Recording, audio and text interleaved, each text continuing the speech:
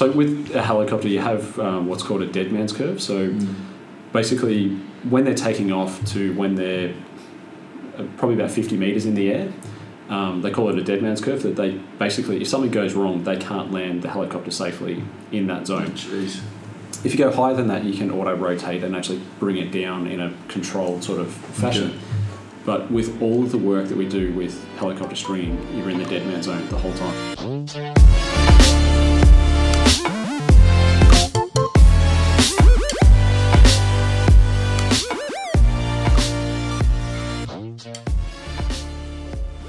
Hey guys, it's Ryan with my good mate Jack here, and we are the Pretengineers. Welcome back to another episode, and it is an absolute... It was a doozy. It's a banger this week, for sure. We finished a bulk of his story, and I literally just was like, so what am I supposed to talk about next? We're literally blown away. So yeah, I think there's a few times during the episode where we both there's a bit of a silent patch because we're both in awe of kind of the story and how big it is. If you want to talk about more cool stories, then listen to how Warren is in a helicopter pulling overhead conductors 5 kilometers to actually power up this power system for QGC. It's insane. It's got it all this episode. We got helicopters, we've got... James Bond. We interviewed James Bond, let's be honest. We interviewed James Bond. But guys, it was an amazing story about, I suppose, dealing with pressure at work, working in smaller companies to learn a lot, moving your family up north. There was a bunch of it, and our favourite part, I suppose, is not only the crazy story, but mentoring and learning about how you can take your career further and faster by following a lot of the steps that we want to embody and what Rapid Mentoring, Warren's new company really embodies and wants to fulfill. And I suppose that's just by, helping graduates and young professionals by taking the tips and advice that we had to learn the slow and hard way and really utilising them in your career. Would you agree? Mate, definitely. And I think Warren's story and what Warren stands for now is really what we're trying to embody in this podcast. So for us to do an episode together was just such a dream come true, and it was so appropriate for us to really kind of get in, find out what Warren's doing out there in the engineering community and also the professional community for that matter. And I think our goals are pretty closely aligned in what we're trying to do and with what Warren's trying to do here. So we are really keen to work with Warren in the future and kind of get his message and our own message of kind of helping out these young engineers in the early stages out to more people to make that transition from university, whether it be or your first engineering job and you're just trying to climb the ladder a bit further.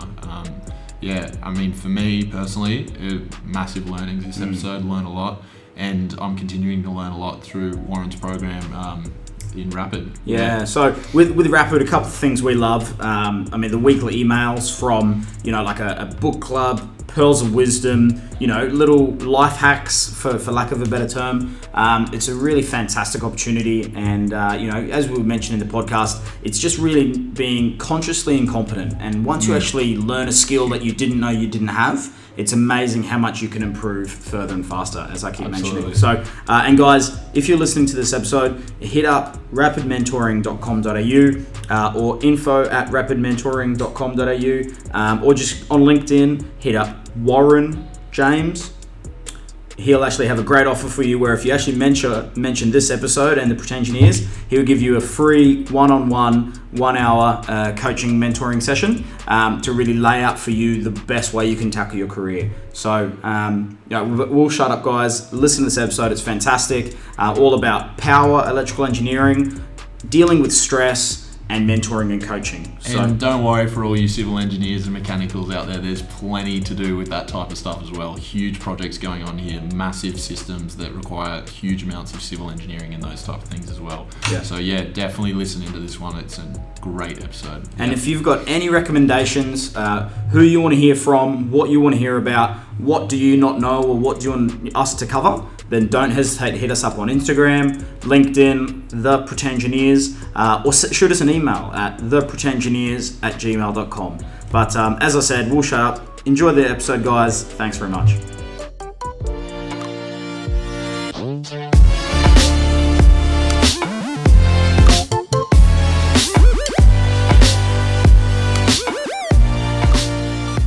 Hey guys, it is Ryan and my friend here, Jack, and welcome back to another episode with the Pretensioneers. Ryan, we got a awesome episode lined up tonight, and really this has been a while in the works, to be honest, for us, and it's one that we're super excited to bring to you guys for a range of reasons. You probably more so than me, being an electrical. Yeah. As soon as we started talking to Warren at the first coffee, and he talked about being electrical and QGC and everything you'll hear soon, my ears pricked up as a power engineer, and for any electrical nerds out there, you'll really love this one. So I don't think it gets much better. Yeah, welcome, Warren. So yeah, thanks guys. Hi, I'm Warren James. I guess I'd say a former electrical engineer. I've done quite a bit of high voltage power sort of project management sort of projects and stuff, and keen to share my stories. Well, let's start from the start, I suppose. Give us a light rundown on I suppose how you came to be. Well, the background really starts the story right back at the start. So I grew up in Swan Hill, so northwestern Victoria, on the family farm. Dad was always a bit of a hard ass and really didn't want me to end up on the family farm. So he'd always give me the shitty jobs on the farm. He'd be out there chipping burrs or driving tractors around in the 40-degree heat, and he'd always give me a bit of a hard time to pay attention at school and go and get a job or get an education where I didn't have to go back onto the family farm. At the ripe old age of 18, I trundled off to... Ran away as fast as you could. Took off to uni and went down to Melbourne to La Trobe University and decided to study... Well, it was actually electronic engineering at the time. So, went down there, stayed at a... on-campus residence sort of place with no crazy parties. 300 other, people in the same sort of position. So there was a lot of crazy parties. We'll leave that for another podcast. Yeah, go on for a little while. But it turns out I took about 5 years to do my 4-year degree after failing a couple of subjects here and there. But, you're not alone, mate. Ended up finishing first class honours, which was really? Astounding considering I actually failed so many subjects in the first couple of years, but apparently That's impressive. That is impressive. The grade point average only comes off the 3rd and 4th year subjects. So I think that still remains. So I didn't know that actually. Very lucky with that one. Can I just butt in and ask why electronics, mate? I mean, for a mechanical engineer like myself, seems crazy. Yeah, I would never do it. What took you from the farm to the electronics? In this day and age, I think with iPhones and stuff, you could easily get hyped up on it. But 10, 15 years ago, what was your idea? Not so much. Yeah, it was actually one of my uncles was an electronic repairman, and he sold computers and very nerdy in that sort of space. And I can actually remember when I was probably 14 or 15, and we were in his shop, and he's like, check this out, it's new technology, it's Wi-Fi, and I can send a print job to this printer without any cables. And I was just blown away. I'm like, no, you can't. Yes, you can. And he sent a print job, and it came out on this printer halfway across the room. No way. So from there it was just like, wow, how does that work? And wanted to pull all these things apart and see how they worked. And we went down and did a couple of tours of the different unis and stuff. And La Trobe out of Bundoora was a really nice bush sort of campus. Really didn't like Melbourne Uni and stuff. There was just really right in the city there. Right in the city, and really, I think stale and just a lot of concrete everywhere. And exactly. So you always get claustrophobic right in the city. Yeah, and so the campus was really what sold most of it, and it was an engineering degree, and I sort of liked that sort of area, and I didn't really have any other idea as to what I wanted to do. So like a lot of us.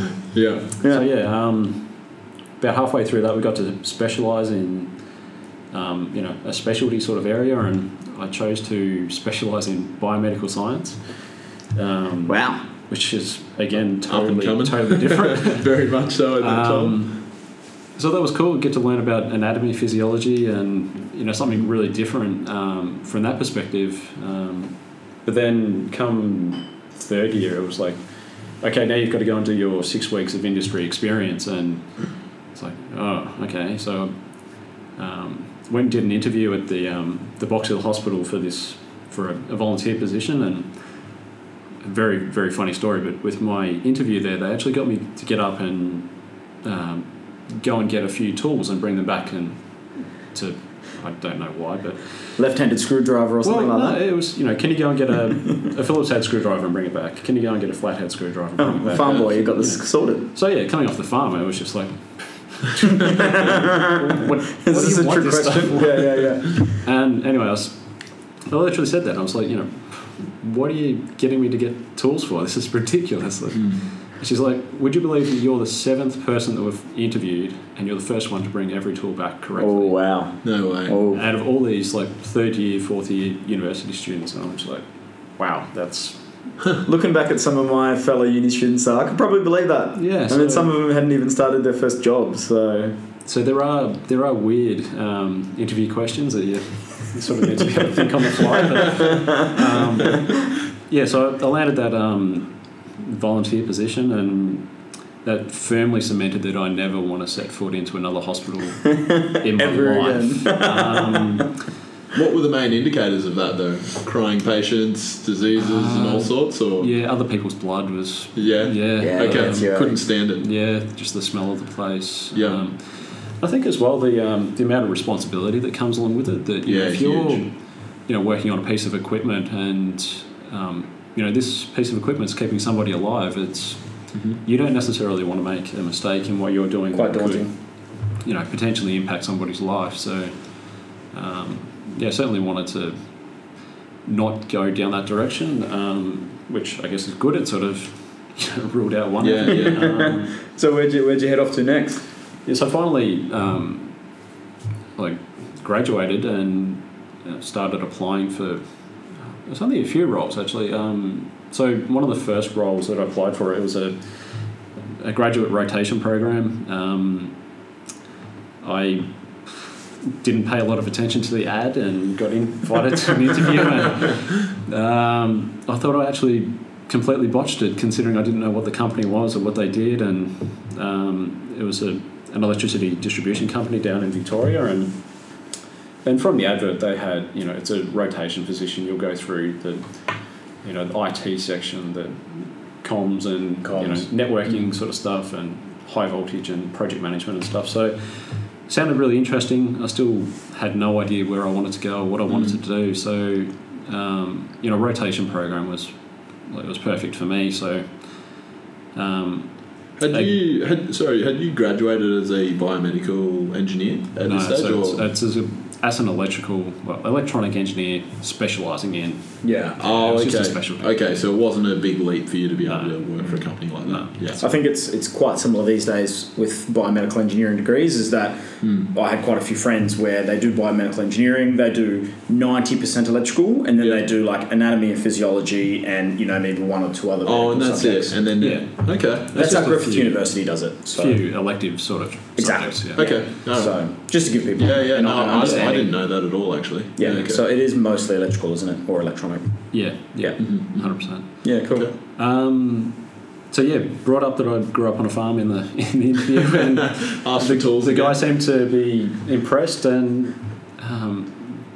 he rang me up like 2 weeks later, and he rambled on and on and on. I remember you saying this. I was actually at work. I was working in a push bike shop at the time, like just making a bit of money on the side, and I was like, man, I'm at work. Like, I've got things to do. Can you just hurry up and tell me that I don't have the job? Exactly. Like, I didn't think I had a chance. So, and he's like, oh, and we'd like to offer you a job, and can you start in 2 weeks? And so I just about fell off my chair and sure thing, let's do it. And so they sent me out the contracts, and there you go. Yeah, we started working for Agility down in Victoria. It's one of the electricity distribution companies. Yeah, fantastic. So that's how you started, I suppose, your power engineering career. Yeah, so that was definitely in the high voltage, power network sort of space, and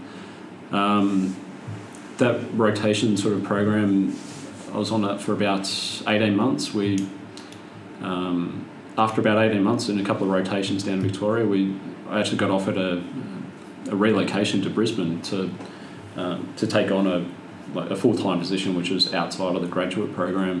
It was like a project coordinator role up here, and they were starting to build the business up here and stuff. So it was a good opportunity. We packed up our stuff and headed for Brisbane, and we sort of thought that we'd try it out for 12 months and see how it went, and that's 12 years later. So, the Sunshine State, mate. Can't get enough of it. Can't leave it now. Yeah. Especially this time of year, that's for sure. Yeah, totally. So I'm always curious, like there's so many graduate programs out there as well, and there's obviously a lot of ways you can start your career off, and so many people nowadays will graduate uni and go, I have to get into a graduate program, and I think that's kind of the way that I'm going to be able to progress my career and I'll get a good education type thing. But I'm hearing from a lot of peers and colleagues that sometimes actually that's not the best way, and sometimes you can go to a small firm and you can get that same experience doing things like that in smaller companies and things like that. How influential do you think your graduate program was to the rest of your career? Did it really make your career for you? No, to be honest, like the graduate program that they had was supposed to be 4 years, and I did the first rotation, moved into the second rotation, and basically beyond that I got transferred to Brisbane. I don't see that there's any reason why you can't do those, rotations or move around or get that exposure without doing a full-fledged grad program. Yeah. I think it's really great if you don't necessarily know exactly where you want to end up and you want to try a few different things. It's great for getting a rounded sort of grounding in a business. Yeah. So great for about 90% of engineers graduating, I'd say. I think that would be your preference if you could, but for sure. Certainly not 100% necessary. Yeah, I guess like the one thing that I have learned, and maybe I'm still learning this in industry, is that there are just so many opportunities in smaller little boutique type firms, and everyone's kind of going for the big BHPs or GHDs and things like that. Whereas there's actually like a lot of smaller companies where you can get the same experience. Or better. Better. In the small companies and working on small projects, you have to wear a lot of hats at the same time.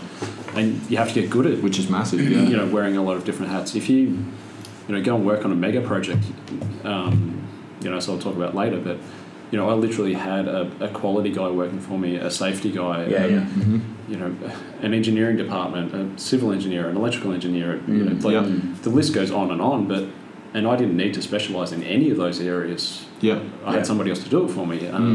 But you still have to have an understanding of them. Correct. And then if you go back to a small company or a small project, where you're only running, $1 million sort of project, you might have a team of 3 people, and you're pretty, and you have to be stretched across the safety, the quality. Exactly. I was actually going to say that before you brought it up. And having experience in a large consultancy, although electrical, they're smaller jobs.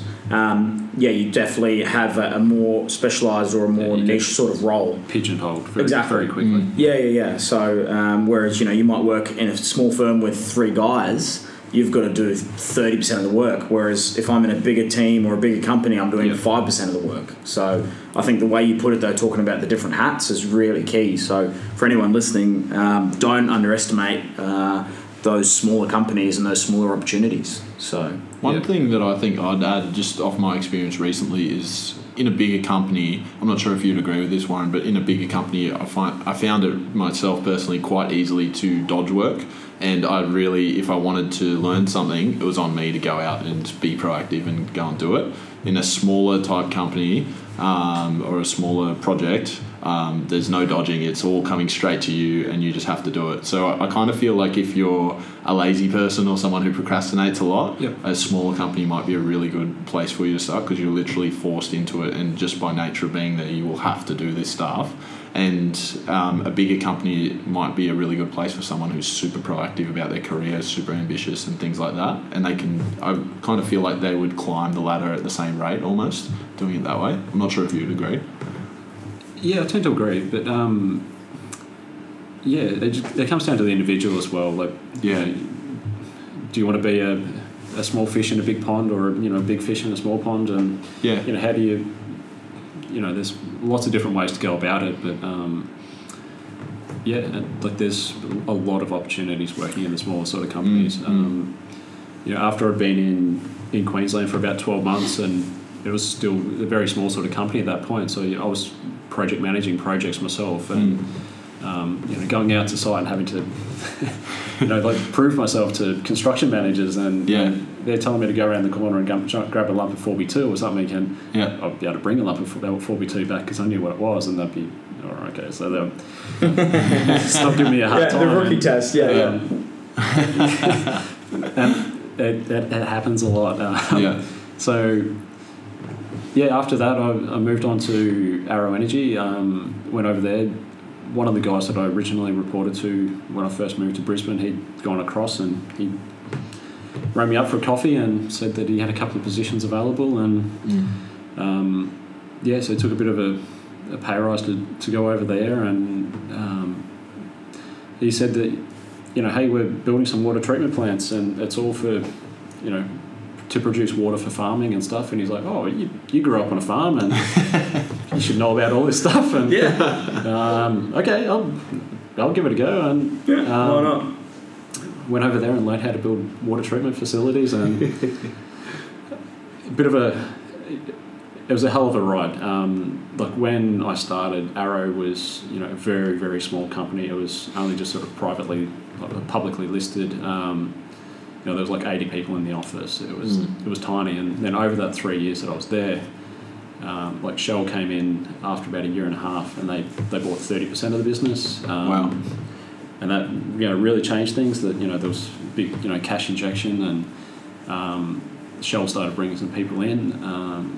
And then after probably another 12 months or so, Shell actually went in with a 50-50 joint venture and with PetroChina, and they bought out all of Arrow. Huh. Oh wow! So that was a big change for the business. So then you had like Shell and PetroChina, and different people calling the shots, and it's a massive sort of change, and like a lot of.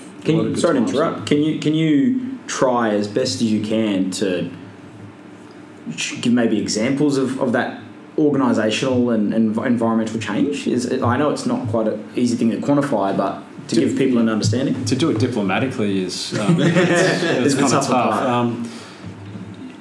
The systems and stuff that Shell bring to the table are phenomenal. Like they're world class sort of stuff. That, of course, yeah. Their project management training and the courses and stuff that they put you through is unbelievable. But but then your layers of bureaucracy to get a simple like purchase order or something signed so that you can order a little piece of equipment or something. Like in the early days, we had a budget of like $40 million to go and do a development, and the project manager and the project engineers could sign off on purchase orders to get the job done.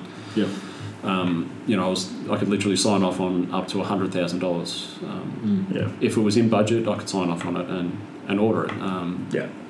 And by the end of it, I couldn't sign off on anything. I'd have to go to a general manager to get. Yeah, wow. Right. And then he'd be like, "Is the project manager across it? Is this in line? Is this? Have you done this? Have you filled out these 17 check sheets and da da da da da da to." Or it might be multiple signatures. You have to get, multiple people around. Around the building, and interesting. To get the head of legal to sign off on it, and the head of environment to sign off on it, and the 17 different stakeholders within the business to all sign off on the one document. It's absurd. It's like, oh, we need to change this to say this, and then the old wording's gone out, and the old guy liked the old wording, and so wow. It definitely takes a lot longer to, there's systems and there's procedures in place to. Less dynamic. Yeah, absolutely. So, like the old Arrow, you could say, I want to go and build this, and here's the money, let's go, and you'd be ringing up suppliers and placing purchase orders, within a matter of days. And would you find that after the change, you were spending more hours in the office because of those type of things, or they were employing people that were actually kind of helping you out to kind of spend less time in the office type thing? No, the amount of time. It was really still the same. Would still be the same. Yeah. like once you get out to site, you sort of get a little bit more impervious to the office sort of culture. Once you're on site, you can really get after it and and build it. Nice. Depending on how you set your contracts up, but you just. So on this project, I'm not sure if we even got onto the first project, but obviously you're talking about these plants that were going up. Yep. Were you based predominantly on site, or was this a office type gig, or what was it? So office based, while we're doing the concept design and all the design sort of work and doing the procurement, like generally a water treatment plant, you're looking at least 6 months as a delivery to site sort of time frame. So through that time, we're finalising all the other balance of plant design and start doing our earthworks and building all the concrete foundations and all that sort of stuff. So, but yeah, once it got to that point of being out on site, we're doing fairly regular trips out to site. Like with Arrow, it was just out past Dalby, so a bit over a 3-hour drive. So Okay. And to help explain, I suppose, as well, your day-to-day role, I've actually just finished some work on some sewage treatment plants for a client, so that's pretty interesting. But how much of being in a smaller team, how much of the actual design did you do as a project manager? And then did you do other aspects, other disciplines, or was it purely the electrical? And what were you designing and stuff? To try and give people, I suppose, an idea of the day-to-day role you had. As far as the design, a lot more of the conceptual sort of stuff. We would always get a design house to come in, as an RPEQ sort of designer to do the final sort of designs. But yeah, we'd be doing, trips out to site to, suss out where we thought we could, put a plant and, marking stuff out and, looking at the, the old plans and stuff, and you're really getting into a lot more detail than what you would in a bigger sort of company. And that's one of the benefits of, as we mentioned, of the smaller firms. Multiple hats. So, yes, yep. And, coming in as a project engineer and, I reported to a project manager at the time, and he was, interested in making sure that 3 or 4 projects were, all coming along. So I got lumped with water treatment plants. He was building the compressors. We had another, project engineer that was doing the wells and the gathering sort of systems, and it was all, pulling it all together. But to get that sort of, level of exposure and responsibility at that age was. How old were you at the time? That's 24, 25. Right, already. Yeah, wow. That's fantastic. Yeah. Yeah. Okay. I think that's done much then. Yeah, exactly. Yeah, I only graduated at 25, mate, so let's not even talk about that. But I think that's just quite a clear example of the benefits of a smaller company. In larger firms, there's no way you would get that sort of oversight, that sort of, I suppose, financial control, project control, responsibility. There's no way you would get that at that age. Not a chance. Yeah. So that is definitely one benefit. Totally. Yeah, what an opportunity. Yeah. So after about 3 years, I actually got cold called from a recruiter to take up a position at QGC. They invited me to an interview, should I say. Yeah. It turned out that it was a contract role, so basically it's not a staff role. It was you're employed through an agency. It's on a day like rate. Labour hire, almost. Pretty much. Yeah. Exactly the same. So basically you get paid if you turn up and you work the day. If you don't turn up, you don't get paid. So you don't get any sick leave, you don't get any holiday pay. The day rates are good, don't get me wrong, it was a massive sort of pay rise in doing that. But yeah, there's a lot of risk that comes along with it, and not a lot of security. Like, it's fairly well written into your contract that they could give you 2 weeks notice and you're out. And that's it. Can you explain for everyone listening, obviously interstate and international, whatever, what QGC is? So QGC was called the Queensland Gas Company. So it's a coal seam methane gas producer out in the Surat Basin, which is anywhere from 300 to 500 kilometres west of Brisbane. Yeah. Cool. Yeah, a big player in the oil and gas market. So.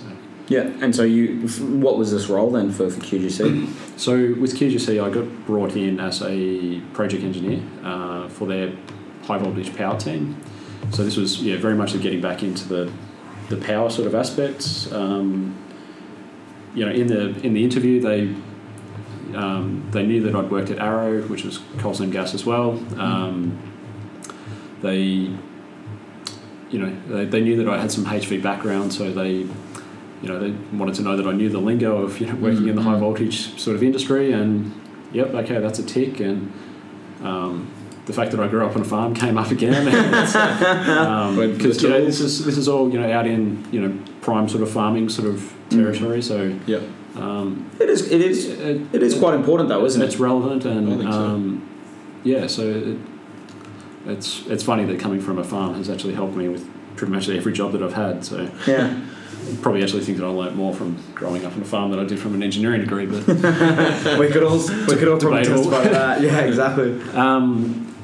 So I started at QGC, and it was a bit of a risk. So I remember like my now wife, we sat down at the time, and we were fairly lucky to have our finances fairly well in order.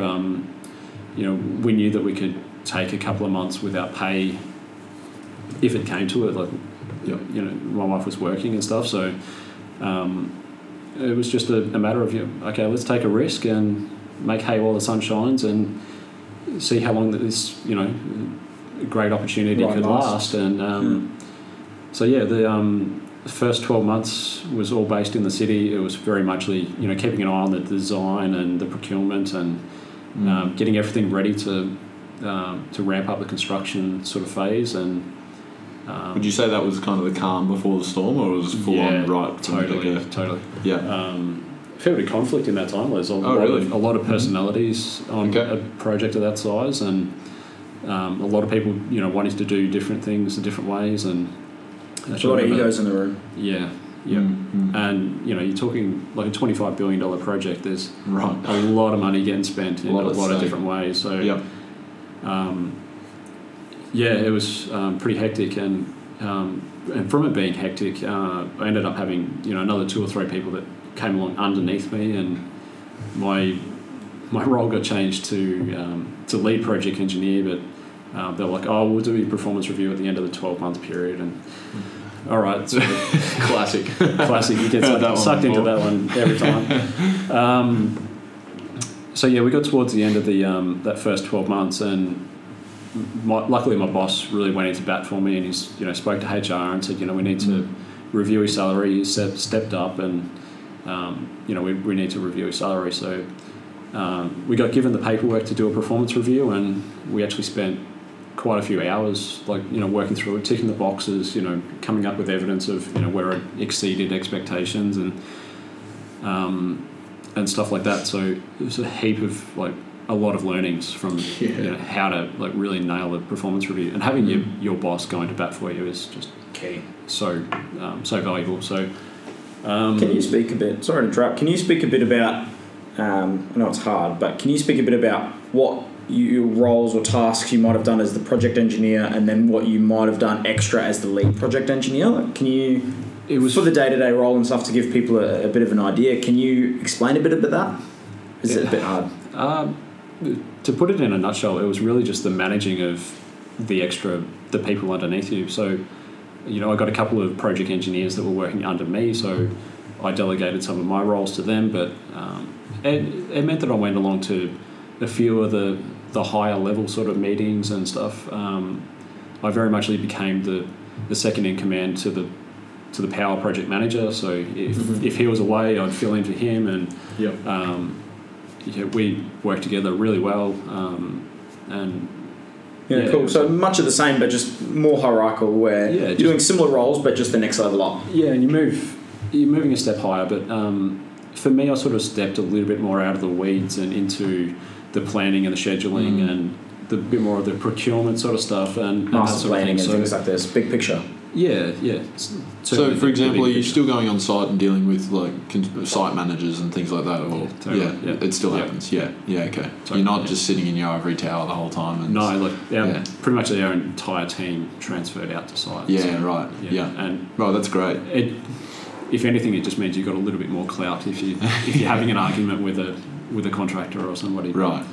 As much as anything, it was ticking the box that you've got people underneath you that you're. Yeah. And then having to manage those people, like if they're not doing their job and you've got to.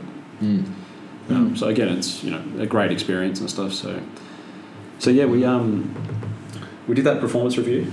Yep. And that all went really well, and they reviewed that for about 3 weeks, as they do. But they finally came back and gave me like a 34% pay rise or something, which was just wowzers. 34%. Thank you very much. Yeah. Absolutely, like phenomenal. Like already sort of being on that higher sort of salary, and so it really blew me away. And and then I really got into the construction phase, and getting out on site and awarding some contracts to some tier 1 sort of contractors, and really getting stuck into the construction, and it didn't slow down for the next controlled chaos. You earned all those $3.5 all those dollars then, so I ended up being at QGC for about 6 years. So. Massive. 6 years, on a contract like that where you were fearful for losing your job in 2 weeks notice type thing. Totally, pretty good result. So you even when you got these big fat pay rises and you were one of the 2 IC like you mentioned, like you still had a bit of, maybe not anxiety, but you were cognizant or conscious of the fact that you were in a very tentative position? Or do you think that eased as you had experience and knew the company and stuff? Certainly, once you start putting some money aside, the anxiety sort of does ease a little bit. But my wife and I, we looked at it as a once in a lifetime sort of opportunity. We'll make the most of it while we can, and didn't expect it to last forever.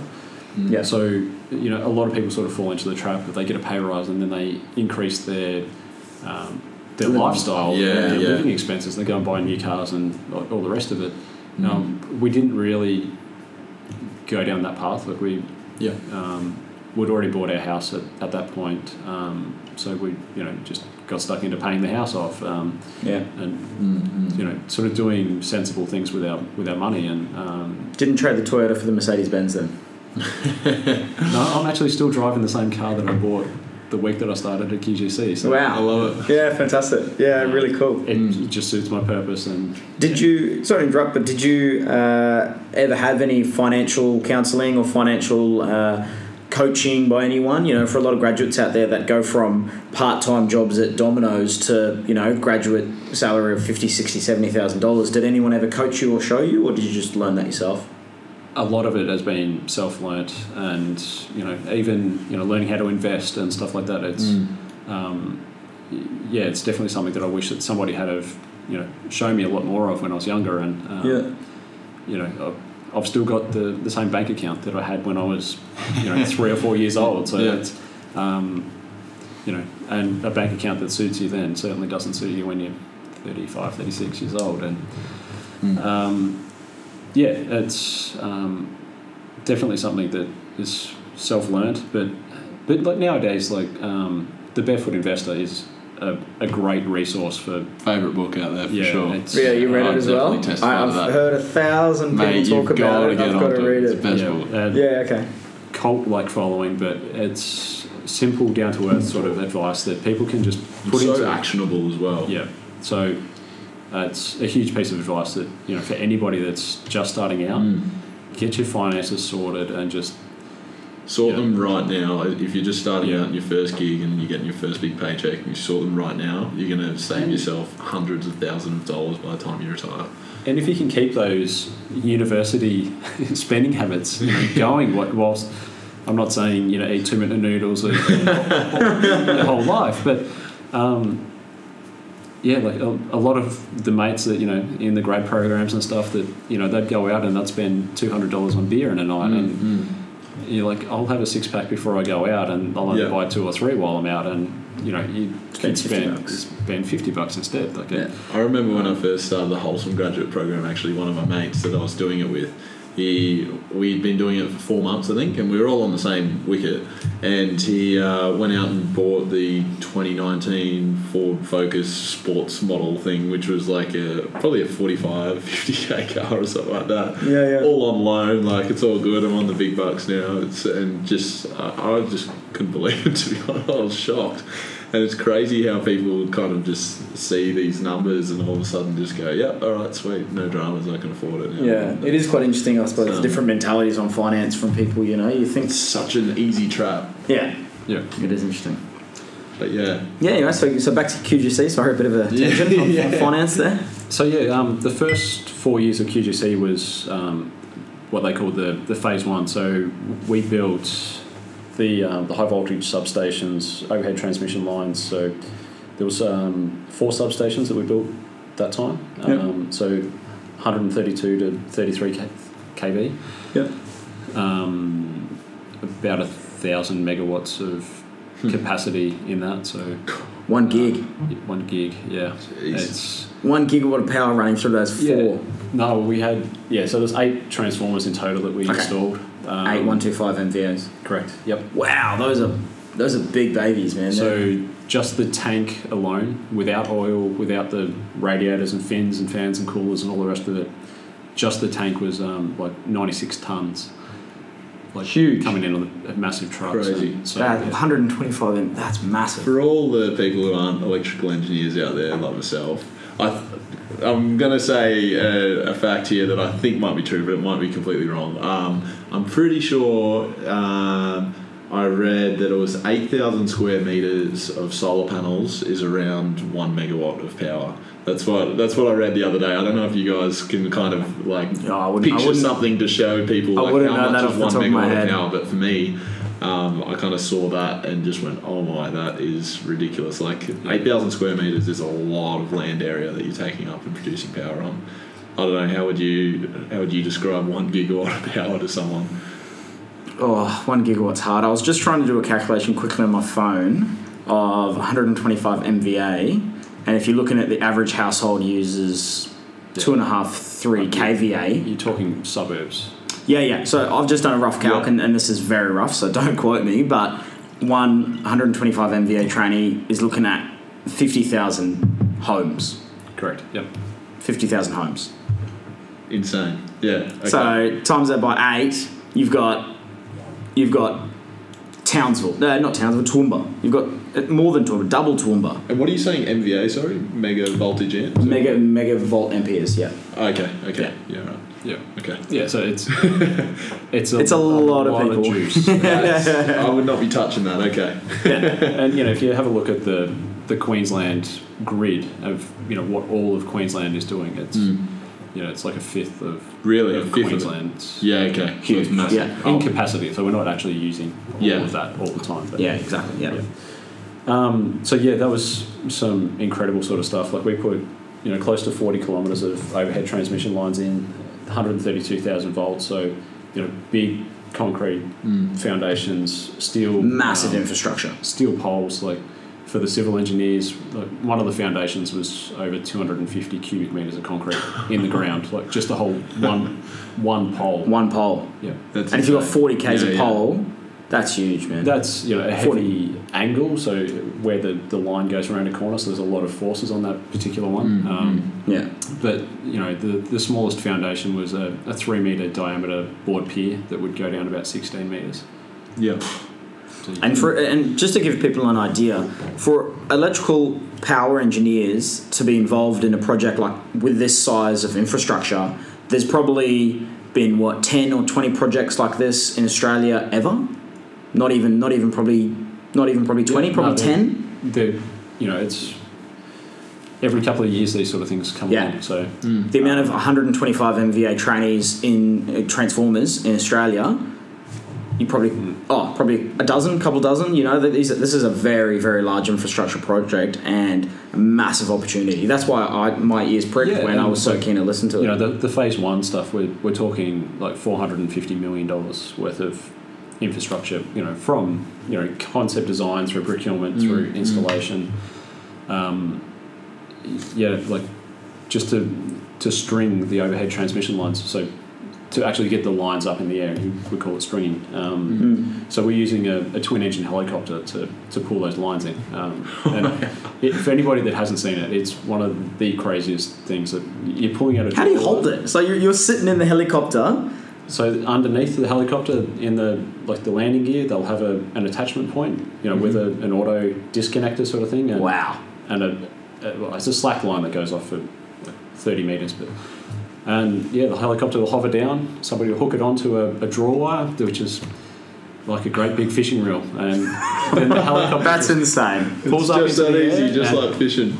you just jump on YouTube, watch a video. It's some of the craziest things. And this helicopter's like hovering on its side, like on like a 45-degree angle, Dragging enough it. thrust to actually. How big are these choppers? Are they they're not like a normal, would it be like a Westpac? Twin jet engine. Yeah. Like a Westpac. Yeah, okay, okay. Twin And jet something engine. like that. These things are. Oh, yeah. So what should they Google, Warren? Just Just FYI. helicopter stringing is Helicopter stringing. I'm going to Google that when Yeah, I finish we'll this do it. it's episode. well worth a watch. But so this helicopter could pull like 1.4 ton of weight. Right. So like pulling out a lot of cable. Fair amount. That's crazy. Stringing like 5 kilometres of Yep. in a section. at And a how time, thick so. is the cable that's going across? So we pull Like out just roughly, a is it? draw wire, so about the thickness of your thumb. It's, Oh, okay. It's okay. quite a light one, and then we Yep. actually winch through the final conductor. Okay. Yeah, what's the diameter of the conductor, you reckon? Anywhere from a Like a probably fist type thing, or? No, it's probably like a 50-cent piece in diameter. Oh, okay. Yeah, okay. okay. I was imagining it being quite large, actually. But yeah, Yeah, no, it's just the length that is the weight, really. Correct. Yeah. Okay. Yeah. Okay. So that's Huge. incredibly exciting sort of stuff to be involved with. Being the person that was responsible for the execution of the overhead transmission lines, seeing that helicopter fly off into the sunset after they were finished was just the biggest Unreal. relief that I've had in my entire career. Oh, really? Well, so with a helicopter, you have what's called a dead man's curve. So basically, when they're taking off to when they're probably about 50 metres in the air, they call it a dead man's curve. That they basically, if something goes wrong, they can't land the helicopter safely in that zone. Jeez. If you go higher than that, you can auto-rotate and actually bring it down in a controlled sort of fashion. Okay. But with all of the work that we do with helicopter stringing, you're in the dead man zone the whole time. So Far out. yeah, it's Yeah. So everyone's cleared away. It's just the helicopter the going. entire right of way is a Yeah. clear zone. It's So the pilot is like on edge for like a 10-hour shift or something crazy. he's getting like an hour out of a tank of fuel, and then he's gone Oh, back yeah. and taken a break. And How long did it take Wow, you to that's string all these insane. lines? Is this like a week or is it a day? Oh, or? months. yeah, it'd be about 10 days to. Oh, wow. 10 days. string, Yeah, right. in total. Okay. For Really? Just constantly doing lines. back and How many back. kilometres would it be, the stringing? You said 40k line, did you say? So there's 40 kilometres overhead transmission line, and they would do probably about a 5k section Okay. in a day. That's Oh, insane. So yeah. you're pulling through the 6 phase conductors, so your red, white, blue conductors, Yeah. Yeah. and then you're bringing through 2 like earthing, Okay. like lightning sort of protection ones that Okay. go through all the time. So And last massive. question is when they bring it up to the actual like tower that's holding it, are there people up there that attach it, or does it kind of get like put into like a hook or something that's there to catch or it? they or- pull through enough slack that they can lower it down to the ground. Oh, okay. Yeah, right. Yeah, it depends. Yeah. Okay, there's that much weight on the other end. to Or hold you it. might have somebody up in an EWP that'll clamp it off. Yeah. Okay. Massive. Well, Yeah, wow, okay, I'm buzzing. So a lot of really exciting stuff. Helicopter stringing and the energisation dates are always Yeah. just the high intensity. When you turn a big piece of electrical equipment on for the first time, that's, I don't want to use the word buzz, but it is a huge buzz. It's when you have a 125 MVA transformer that you turn it on, they Hum. groan, they hum. They hum, don't they? It is noisy. It's really... And 125 MVA, I've never been near a tranny that big. Yeah, That's huge. Well, you don't want to be near it when it's getting turned on for the first time. That's incredibly exciting. Yep. So that was the first 4 years, was those 4 substations and the overhead transmission lines, and then we went moved into the phase 2, which was another development off the phase 1 stuff. So that was another 2 years where I basically stood up into the power lead sort of role. So I was more the project management for that scope, and so instead of being a $25 billion project, it was a $1.8 billion sort of project, and I was in charge of Chump change. delivering the power scope for that one, which was one brownfield expansion of a substation, another 30 kilometres of overhead transmission line, and another substation, and 33 kV stuff at the other end. And Massive. but yeah, being in control of that, again was another load of responsibility, and being out on site, for a full 12 months on a 10 and 4 roster, but Far out. through the entire construction, commissioning, energisation, and luckily, like with that last one, generally your energisation sequence would take a day or two, but like we energised that whole thing in like 4 hours. So operations, they were on the game. They'd been there. They'd tested it. They'd tried it out. They were familiar with it, and they just everything was 100% above board, but they. They were confident, and they just connect through it. And what are the consequences if you get it wrong at that stage?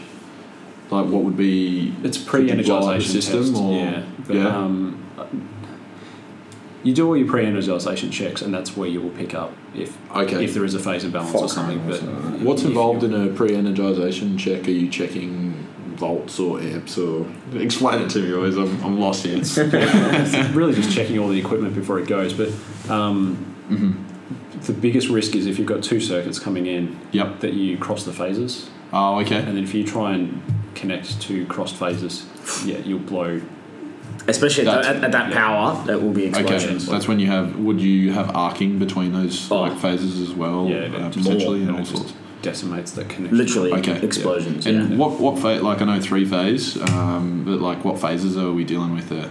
Like all sorts of phases, or is just mixing? So you've got ABC, and you're just mixing an A on one side with a B on the other side, right? Oh, okay, all right, yeah. All right. I'll stop with the dumb questions now. We won't deep dive into phases and frequency. It's not worth it. But another time. But yeah, no, nice. So yeah, that was a huge amount of pressure that. Not so much. Well, it was the bosses and all the management was, putting a huge amount of pressure on me, but there was also a huge amount of self pressure that I put on myself. That I wanted to prove to myself that I could do it. That I was good enough to manage a project of this sort of size, and for sure. And you were. Yeah, and to have it all just go like clockwork to turn it on. Quite sort of scary in a way, but like I was going from 150, 160 emails a day. We turned it on, everyone's like, yeah, this is awesome, it's on. Pats on the back from all the managers, and then like literally the next day my email account dropped down to about 10 emails a day. Really? Wow. And we were just so firmly in the spotlight to, you got to get it on, got to go, go. You're the, we weren't late, but we were the focus of all the attention to get the power on. And then management just went off to the next hot topic. Gone. Wow. I pretty well spun myself into a fairly massive sort of a burnout after that. It was a killer 12 months on site, just absolutely flat out the whole time. 150 odd people on site in my team. It's a lot of responsibility, it's a lot of stress. You get out there, you're working from in the office at 5:30 in the morning, leaving at 6 o'clock, 7 o'clock at night. Then big days. Not necessarily sleeping all that well. You're under the pump the whole time. You're on site for 10 days in a row, and then you go home for 4 days. At that point, we'd just had our second kid, so life was tricky at home as well. That this.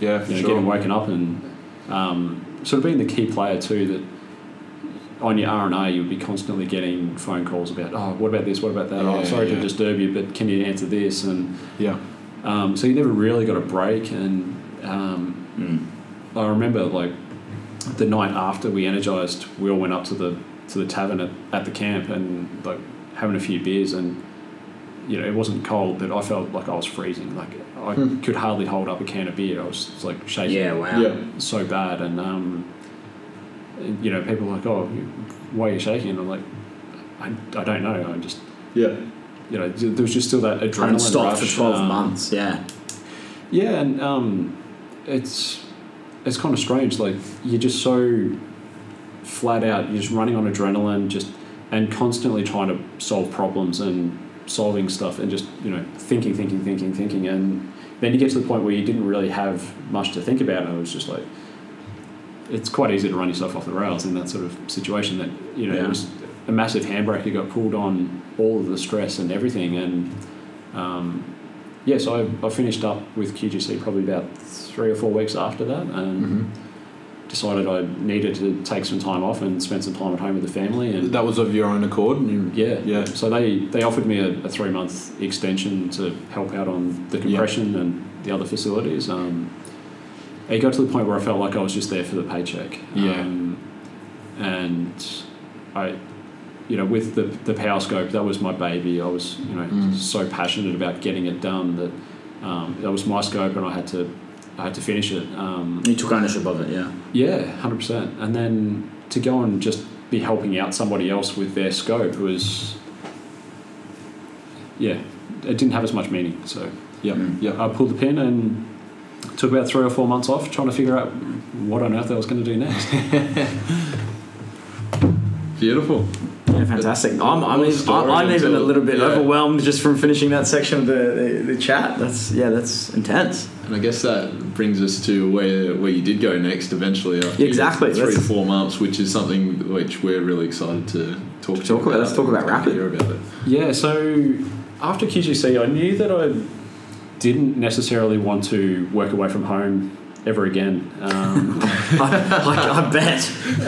Smart guy. The project management was great retrospectively, but it was a hell of a lot of stress, and to be honest, it puts a really big toll on your body as well. And the family as well, would you say? The family wasn't too bad. Like everybody was really supportive. Like we knew that we're there for the money, and that we wanted to put ourselves ahead, and but it was rough on the wife and kids as well. Yeah, for sure. They didn't want me to be away, but so we put ourselves in a good enough position that I could sort of go and explore something else, and something that had a bit more meaning for me. And it sort of turns out through a fair bit of I'd say coaching and soul searching sort of stuff that the mentoring piece was something that had a lot of value to me, and I put a few things together. A few people suggested that I do like one-on-one coaching.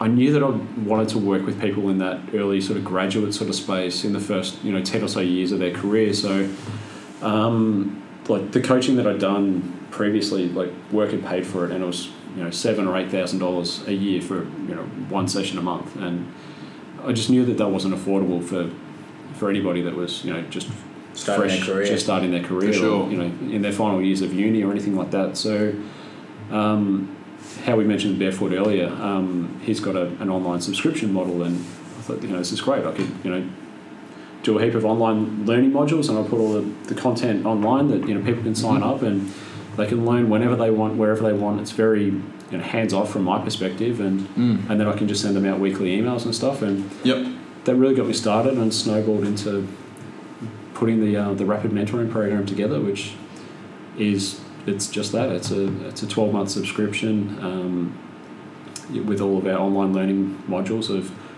all the things that I did well through my career, all the things that I really didn't do all that well, and, all the things that I wish I could have done better. So we cover all sorts of topics from learning all about yourself, how to handle your finances and manage money, and like dealing with stress. What is stress, and how do you deal with it? It's just a lot of things that people don't get taught in university or in their job, and yet they're expected to deal with a lot of stress. I think it's such a good initiative. I haven't spoken with you too much about this, Ryan, but last year I actually went down to Sydney and saw Tony Robbins, and always been into self-help books and all those kind of things, and it's crazy how much people, he's got a real cult around him, how much people really want to go and see him and learn about themselves and learn all these techniques to seek success in their lives. But there isn't really, and he does the whole business thing as well, but there isn't really anything specific for your career out there that I've found anyway. Yeah. And for me, like when we first met you and you started describing this whole thing, I was like, well, here it is. This is specifically for me as an engineer and for any professional in that matter, to be able to go out and really practice, learn new skills, and connect with a community of like-minded people who are trying to get ahead in their careers. These are people who really want to do well and make something of themselves, and it is such a head start. And it's kind of, for me, after going through your modules and looking at it all, it was quite a similar thing to what Tony Robbins or someone like that would offer, in that they're doing a life type thing where it's a self-reflection, whereas this is an awesome opportunity to reflect on your career and how you can go about improving it specifically and strategically.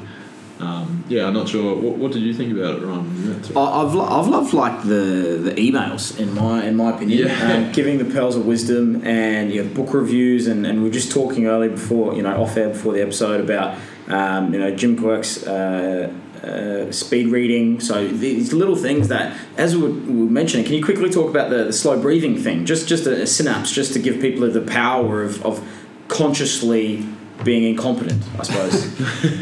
Yeah, it was just a small little training course that I did a couple of weeks back now, but I just sent it out in today's weekly email to the members. But this was just a deep breathing exercise that the output was to be able to help you hold your breath for longer.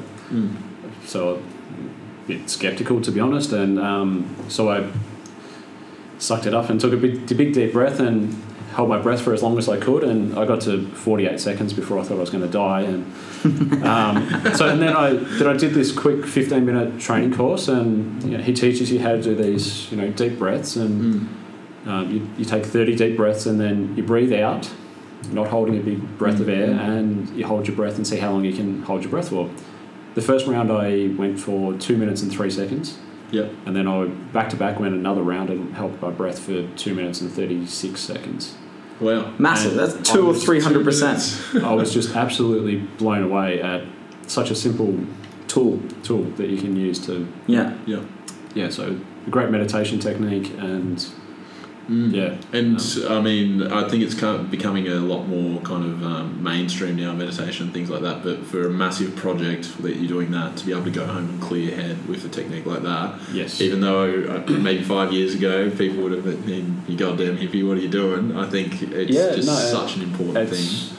And for me, when I was in those stressful positions, there is routines and habits that I had to do to get myself through those days. Right. Yep. And if I could have set myself up with those habits at the start of my career, I would have been so much better off. I would have handled the stress better. I would have handled myself better. So that's a lot of what Rapid is all about, is passing on those pearls of wisdom down to the next generation, so that they don't necessarily have to make the same mistakes. So they take their career further and faster than what I did. And and that's fantastic. And I think that's what I really love between the Potengineers and Rapid Mentoring is exactly like you said with the pearls of wisdom. Like, we've learned things the slow and hard way because someone didn't show us, even me, 2019, and even now, like I've been in the last 6 months really getting a decent professional journal going, just really documenting every day what I do, what I learnt, what I didn't learn, or what I didn't know, and progressing. And if I'd started that 3 years ago, how much more would I have thoroughly and quickly learned just by documenting. And it might seem obvious to a lot of people listening now, but for me it wasn't obvious to write a professional, because I've never been a journal writer, to write a professional journal entry every single day or once a week, talking about what you did learn, what you didn't know, what you did well, what you didn't do well, whatever. And so that's what I think the Potengineers embodies, and what Rapid Mentoring definitely embodies, is just giving people our tips and tricks we learned the hard way so that you don't have to. 100% agree. So if you wanted to add something to your personal journaling each night, like one of the tools that we've got within Rapid is the Rapid Debrief. And this is something that I've done for a lot of years, but and I find it really helps. But it's a really simple thing that just at the end of the day, so it might be 6 o'clock at night, you basically just write down, what are 3 things that I achieved today? So give yourself a bit of a pat on the back for 3 things that you've done. What are 3 things that I need to achieve for tomorrow? Again, it's very simple, but it can give you something to look forward to tomorrow. That's your key 3 tasks that you need to do tomorrow. And then the last one is 3 things that I can be grateful for from the day. Love it. So it's just leaving the day with a bit of gratitude, and but for everybody, it just helps you switch off from work, leave work at home. You can walk through the front door at home and go, I don't need to worry about work anymore. I've switched off, and you know, your evening is your own. You can actually. So this relax. is something that's done at the office at the end of the day, or at your workplace, Wherever, isn't it? You can do it wherever. Actually, some of our members have done both. So they do it at work, and they write down a lot of shitty work stuff. And you know, it's great. Like then they've got on their desk, they've got their 3 to-do things that they need to do the next day. And some of the members come back and say, you know, that they're switching off the better, they're sleeping better, they're performing better the next day because they're not tired, and they've got their key 3 things And that they they're need a to little bit focus prepared. on. Like they know what they've got to get done the next day. Totally. So it's a great challenge that anybody, you know, really should pick up, and you know. I love that because I've found it so easy. Like you'll be working away, a phone call comes in, issue. You go, you solve the issue. 2 hours later, you're like, what was I doing again? What was my goal for the day? What was this outcome? And that just gets neglected. If you're someone like me, I love solving little issues, and I'm bouncing between them all. I'm very reactive in that aspect, and I really need. I was explaining to Warren at the start of this episode off air that I need a structure. I need to follow a project management plan or something like that to ensure that I achieve all the outcomes. And that to me sounds like a perfect technique in doing that. So yeah, Rapid's full of little tips and tricks and hacks like that you know. Yeah, and we said it off air as well. That's the one thing I love about the emails, is that it's that little reminder where you never prioritize yourself enough in the fast-paced world we live in. You don't think, oh, today I've got to spend 5 minutes Googling a good tip that can help me in my career and my life. Yep. But when you get force-fed that email, you're like, amazing, I'm so appreciative of doing this, but I would have never thought to have stopped for 5 minutes. I stopped for 5 minutes and look at Instagram, but I would never think to stop for 5 minutes and Google and find easily a cool little tip to take my deep breaths from 48 seconds to 2 minutes and 8 seconds, you know? So true. So that's why that's the one thing I really appreciate about the emails. And the hard work you put into it. Take your reading, you know, like another, you know, quick example was like to take my reading. I was reading at 290 words per minute and do a quick little online session, and to come back and then to be able to read at 420 words per minute. It's like a 30-40% increase, and it's like, how much more valuable information can I jam into my brain over the course of a year? You know, it's a stack of books. Like 30 or 40%. 30 centimetres high. I haven't seen that one yet. I'm definitely going back tonight. Yeah, Jim Quirk. Is Jim Quirk? Jim Quick. Jim Quick, that's right. Jim Quick. Yeah. Yeah, definitely. Yeah. So, but that's again, I harp on it. That's the one I really love, because you would never prioritize yourself to Google that, and you wouldn't even find that sort of information within 5 minutes of Googling. It's a minefield out there. But when you do all the hard yards, and this is what I really love about Rapid Mentoring, is you can obviously see the passion you put into mentoring, because as we were saying off air, you spend, you know, it's almost a full-time job, 20, 30, 40 hours a week researching great content and tips and tricks and advice, and putting these into digestible words for the mentees you have. I couldn't find all that information if I did it in 40 hours myself, you know? So it's a great resource to have, and I definitely recommend because people you check haven't it got out. the experience yet as well, and I think that's what Warren really has, that he can bring to kind of the people. But he's in that mindset, you know. Like Exactly. as I said, I couldn't spend 5 minutes to Google how to, you know, improve my deep breaths. But then if I read his email in 5 minutes, I'll be able to do it. You know? So I definitely recommend guys to check it out and see if it's for you, because I definitely recommend it. Oh, and definitely have a look. I mean, like the price tag as well, to go and have a look, and then almost propose it to your company or someone that's above you. I know, like back in my Wholesome days, if I took that to one of the HR people, they would have paid for it in a heartbeat type thing. And so don't go thinking that like you might have to go pay for it yourself. Go and talk to your companies first, and then afterwards, if they don't want to, it's well worth making the investment. In both Ryan and I's opinion, we've both been on the program now for a little bit, and it's great. So there's 2 ways to go about doing it. But yeah, But I think that's pretty much it, isn't it? what an episode, mate. Thank you very much, Warren. We've learnt a lot, covered a lot, and fascinating career, and yeah, trying to improve your career further faster, mate. Thank you very much for coming on. And Warren, just before we go, where can people find you on, say, LinkedIn or for the Rapid and all that kind of stuff? Where should people be looking? Yeah, so just I'm on LinkedIn. Is probably the best place to find me. Rapidmentoring.com.au, or just Google Rapid Mentoring is. Yep. It should find us, providing our SEO is doing its function. But yeah, no, in all seriousness, get in touch. If I don't think we actually mentioned, but the program is $250 for the year. But just as a special bonus for the Pretensioneers listeners, if you are keen in signing up, flick me an email, and if you do happen to sign up, I'm happy to throw in a free one-on-one, like a 1 hour coaching session to really kickstart your career and get you in the right direction. Massive. Definitely Massive. Both Ryan and I have now had the pleasure of meeting Warren, and I would definitely recommend it. Couldn't meet a nicer bloke, and someone with so much experience as he has.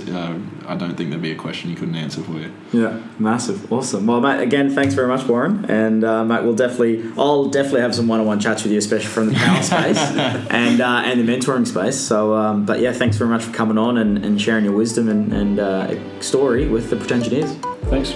Really appreciate the time and the opportunity.